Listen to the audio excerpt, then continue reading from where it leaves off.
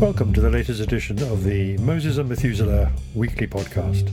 My name is Jonathan Davis, and each week I sit down with my battle-scarred but indomitably optimistic investment manager friend Peter Silen to chew over the latest developments in the markets and debate what they might mean for governments, investors and taxpayers. This week, Peter, I thought it would be a good idea to discuss currencies, the dollar in particular, and also what's been happening in Euroland, where there have been some important political developments. And I thought I'd start to introduce this subject by mentioning that every month there is a monthly survey of professional investors around the world, run by Bank of America. I'm old enough to remember when this survey actually started, which was in the 1980s. So there's been a long and continuous history of taking the temperature, if you like, of what investors are thinking. And it's often quite a useful way to see what professional investors on average are thinking. And what the last survey told us this week was, among other things, first of all, that most professional investors are still quite gloomy about the outlook from here. They're pessimistic. They don't expect a quick or sharp recovery in the global economy because of the pandemic. And they also, as it happens, are still quite of the view that the dollar is overvalued. And that's the subject we want to talk about today. You might want to make a brief comment on where you think you are in relation to professional investors generally in terms of the financial markets and the pandemic. But in particular, I do want to go on and ask you to give your view on where we are in the dollar and why that matters so much in the current climate. Thank you, Jonathan. Good morning. I'm very glad that you want to discuss this. It's another way of saying what is the most crowded trade and why. And personally, I've always been quite surprised that people who find themselves in the most crowded trade persist in remaining in that crowded trade, despite the knowledge that it is the most crowded trade. And I put that down to safety in numbers, but it is a false sense of security because in the end, the most crowded trade meets resistance and goes the other way. And that's when people start losing money. I think the most crowded trade today is still the overvalued US dollar. And it's perceived as the ultimate safe haven. Whether that's right or wrong is another discussion, but that's the perception. And so it is what it means is that American investors, they repatriate their foreign investments, which is a relatively understandable human trait. When there is trouble around the world, you sell your foreign assets and you get your money back. And the reason that the dollar is so strong is because there is a lack of liquidity internationally of dollars. You can see that by looking at the accounts that are held with the Federal Reserve in the name of non-US central banks. And when these balances fall to low levels, it means that there are not enough dollars sloshing around outside the US. And that's where we are at the moment. The reason why it's important that the dollar comes down is, of course, because the amount of dollar-denominated debt owed by especially emerging markets, either as countries or as corporates inside some of these emerging markets, is very high. So if the dollar goes up, the cost of servicing those debts goes up. And if the dollar goes down, the cost of servicing goes down. What the Federal Reserve did recently is that they introduced so-called swap lines, which are essentially lines of credit, which were given to a whole lot of emerging markets central banks, but not all of them. Many of them, but not all of them. The problem is that the counter-prevailing forces are still such that the dollar is stubbornly high. I think that as soon as the risk-off mentality maybe morphs into more of a risk-on mentality, which we'll talk about in a minute, we should see the dollar topping and then coming down. But doing currency forecasts is a mug's game. I never do it, and I don't think I ever will. But since you asked me, and since we're talking about crowded trades, I think that's where the most crowded trade is. And I think that what must happen will happen. Right. Well, that's very honest of you, Peter, to put it that way. I'm in the luxurious position here of being able to say that I don't attempt to forecast currencies either. It's not my professional obligation to do so, thank goodness. But I suppose I could put the argument to you that I went back and looked at what the dollar has done over the last 20, 30, 40, 50 years. And if you look at the trade-weighted index, which measures the value of the dollar against weighted by the amount of trade it does with different countries, we go back to 2000, and the dollar is still higher then than it is today. And what we've seen in the last 20 years is basically a bit of a V-shaped performance by the dollar. It's went down a lot from 2000 till the financial crash, and now it's gone up a lot ever since there. So obviously something has happened between those two periods. And I guess it has a lot to do with, in fact, the consequences of the financial crisis, to do with risk appetite, and also to do with real interest rates, which have come down, and interest rates generally have come down a lot. So my feeling, looking back at the kind of long-term trends in currencies, is that they do always tend to persist a bit longer than people expect. And that's why people continue to say that, the dollar is a most crowded trade, as they did in 2015 and 2017. But these trends always go on longer than people expect. And it's only when, everybody is convinced that actually the thing has to go on rising that actually things start to change. So I wonder whether it will happen soon. I mean, I wonder whether there's going to be a prevailing catalyst that will make for this kind of change. And I would have thought that possibly one of those is if there is a material change in, as you say, risk appetite and interest rate outlook.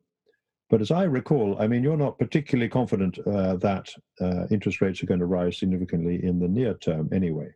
So does that not have a bearing on how the dollar might perform? It has a bearing on how the dollar might perform. We also noticed this week the nascent talks about negative interest rates in the US and how the chairman of the Federal Reserve is resisting that. You mentioned the 1980s. There were two very important features in the 1980s. One was called the Louvre Accord, and the other was called the Plaza Accord. And that was, as you remember, a time when the various international agencies got together and decided to weaken the dollar in that particular case. And so they did it through intervening in the foreign exchange markets. That's the sort of thing that doesn't happen anymore today, and has presumably to do with the firm independence of the central banks. And therefore, you could argue that this whole story about negative interest rates is a hidden way of performing competitive devaluation. You could argue that. There is some mystery there going on. In addition to that, don't forget the very important event, which is that the renminbi yuan is a currency that is gaining in importance today. Of course, it goes hand in hand with what the Chinese are doing, how they want to build up a renminbi bond market, how they are very aggressive in their Belt and Road Initiative, and all that. So the whole parameters of the currency markets today, compared with the 1980s, have changed. And of course, don't forget that in the 1980s, you didn't have the euro yet.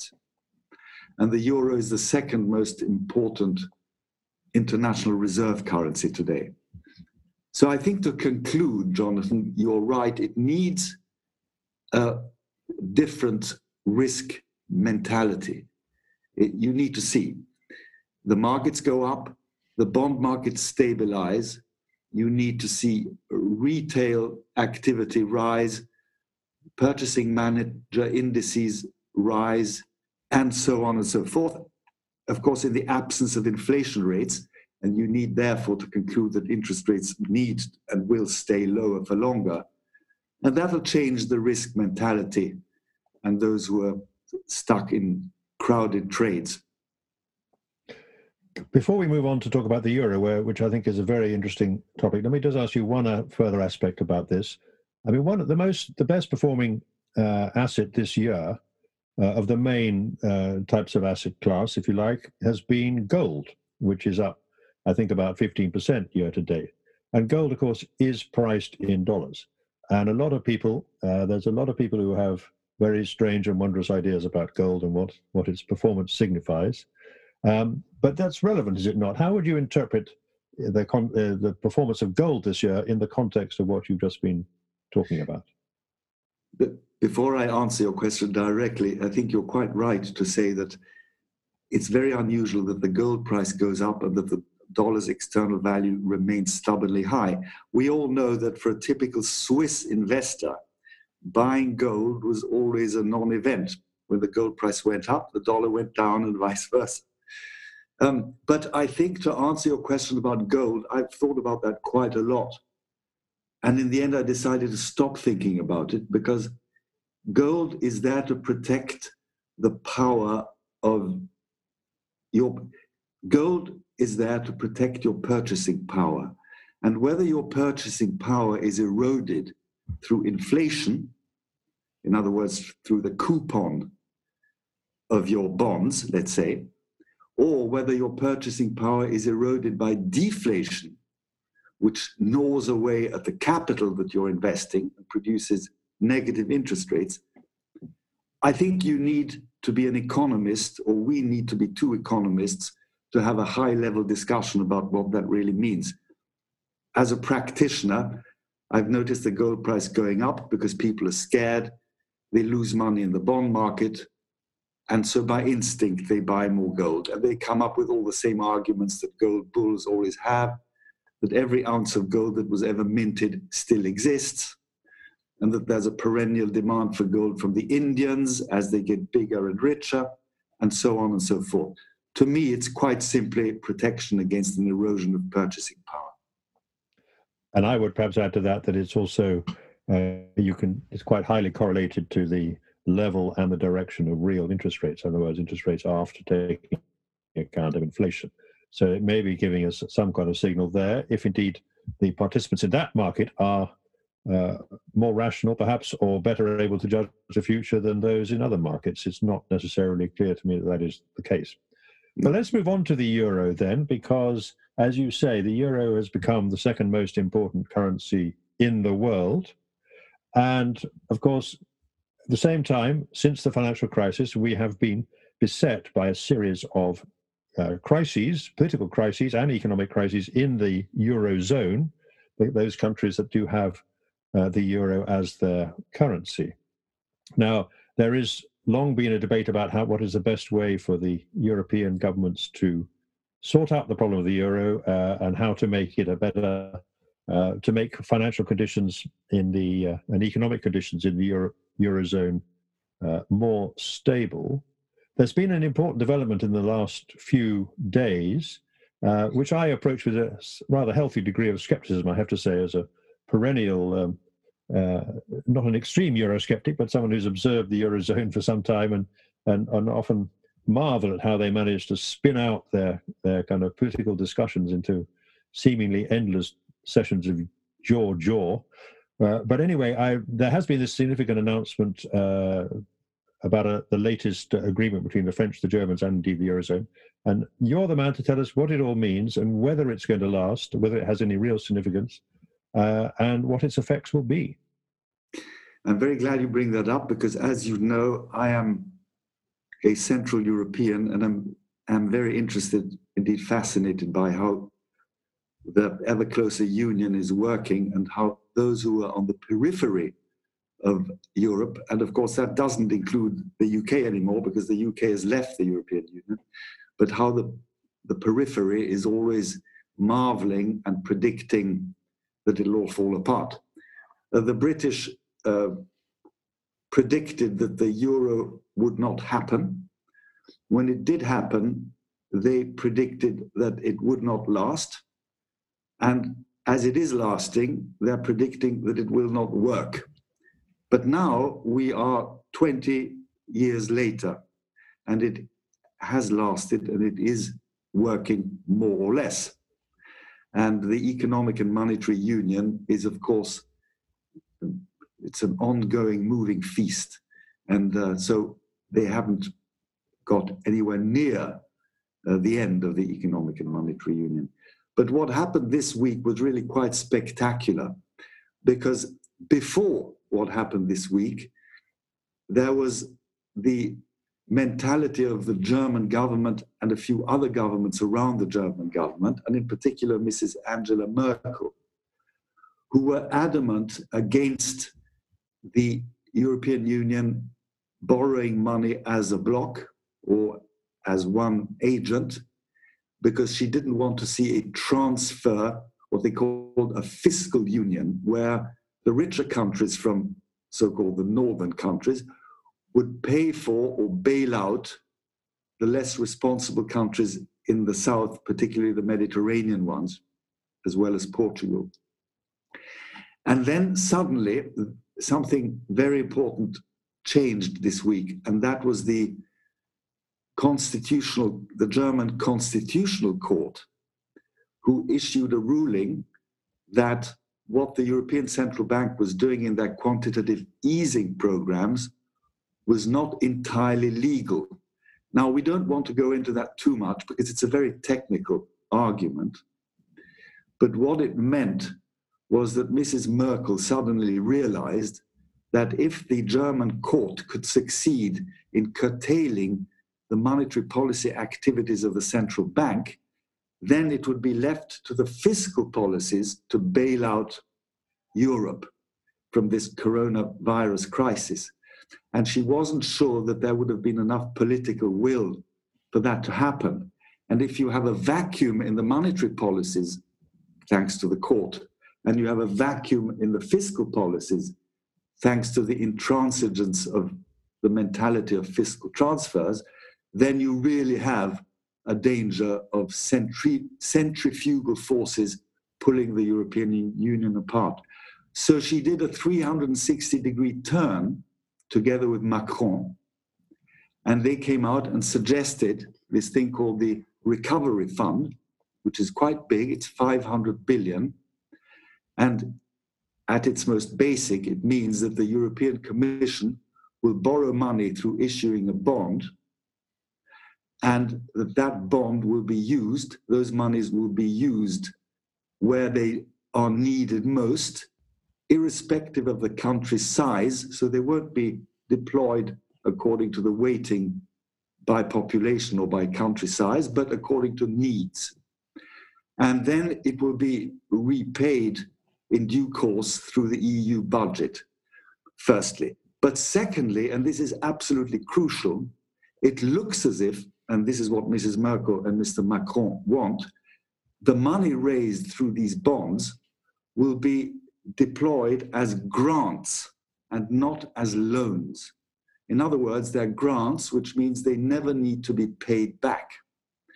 The reason why you encounter what are now called the resistance from the Frugal Four, who are four countries, Austria, Sweden, Denmark, and Holland, who are against the idea of grants and would prefer loans, is because if you give money to a profligate country and not ask them to repay it, then it comes to the same thing as a fiscal union and wouldn't be looked at very well by the population. So that's the last bit of resistance, this grants versus loans. But it is an extremely important moment for the European Union. Some have called it a Hamiltonian moment. Some have said, yes, but it's not really a Hamiltonian moment. Never mind, it's a step forward to not only solving the COVID problem and getting the economy back on track, but it is also a step closer towards ever closer union, with or without the British. And that's the reason why the stock markets have been relatively strong in the last few days. That's the reason. Right. Well, okay. So I'm going to stick to my mild skepticism here and say that this also, you could interpret what's happened in a slightly, perhaps less positive way. It is obviously something new and another step forward, if you like, in that direction. But we've seen many of these things before in the case of the Eurozone, and we have, grand-sounding announcements are always made involving large numbers, or apparently large numbers, and then the reality turns out to be rather different, and the political fracturing continues. I mean, the underlying problem, of course, one can't totally, I don't think, dismiss the views of the German Constitutional Court in the sense that, as you say, they reflect political realities as well. In other words, that what I think the German court is trying to say is, but forgive me if I got this wrong, is that going down the route which you've described and moving towards ever closer political union has to be something which is within the powers of the way that the EU is set up, and without democratic consent, without the German government, without a new treaty between the governments to actually allow all this to happen, that we're basically fudging along, trying to fudge along towards an outcome without actually being totally honest and transparent about what is being done. And I wonder whether the political reality of this new latest fudge will turn out to be also very difficult, given that Mrs. Merkel herself is not going to be around for much longer, and she will be obviously succeeded by someone who may or may not find it easier to get through these kind of compromises that she's been managed to do for a long time now. I don't know how you'd react to that. By saying that there's a difference between a compromise and a fudge. And of course, in the past, the European Union has been good at fudging things, but fudging things has rarely caused a step to be taken backwards. It just means that the forward step is slightly slower through a fudge. But this is more than this is not a fudge. This is a very important compromise because, as I said earlier, she was afraid that a vacuum would be created through the Constitutional Court. All the Constitutional Court has actually said is that the European Central Bank overstepped its mandate, its competence level, and went, in Latin words, ultra vires, which means beyond what is permitted to do, by being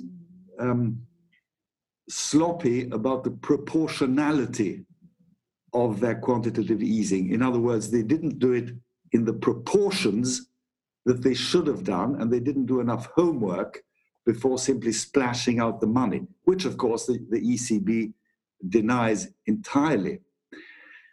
So I think that this is a step forward. Obviously, we don't know how it's going to end because the Frugal Four might still resist this, and don't forget that it would need unanimous approval. So we haven't quite seen it yet, the end of this yet, but the financial markets have given the thumbs up to this. And usually the financial markets are quite right in what they predict. So I don't know, the jury's still out, Jonathan, but I think this is a very important game changer, which will be enshrined presumably in new treaties going forward. So maybe Mrs. Merkel won't be around for much longer, but if you look at her potential successors, one feels relatively positive. Well, that'll be very interesting to see. I mean, I guess the underlying issue there is one about accountability, and both political accountability and institutional accountability.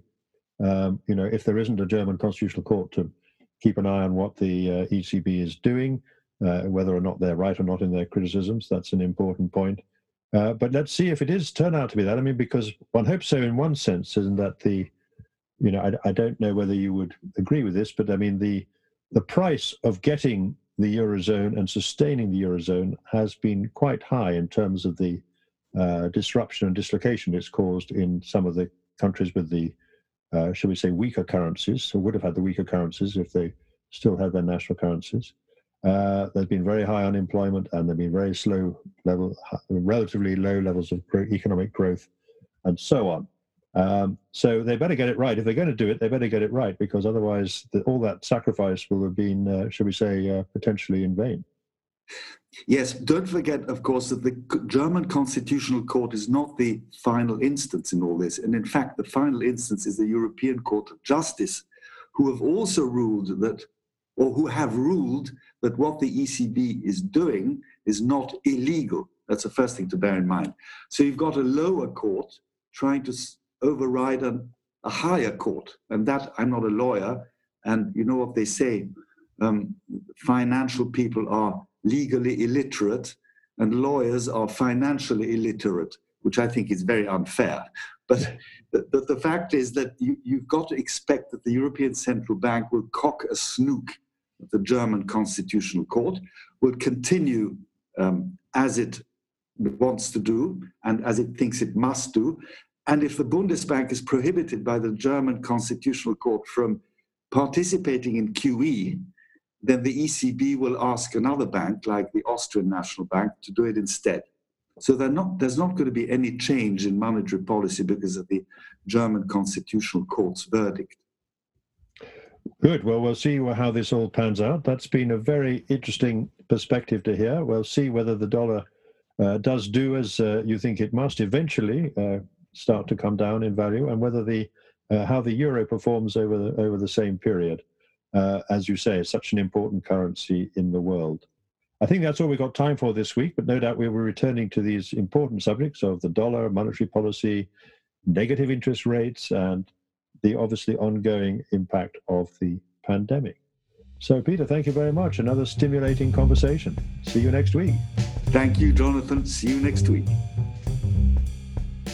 You have been listening to the Moses and Methuselah Weekly Podcast, hosted by Jonathan Davis and Peter Silent. These podcasts are independently edited and produced and available for distribution every Saturday. You can subscribe to them on most leading podcast channels or by signing up on the Moneymakers or M&M podcast website. Please note that these podcasts are provided for information and background only and should not be regarded as constituting professional investment advice.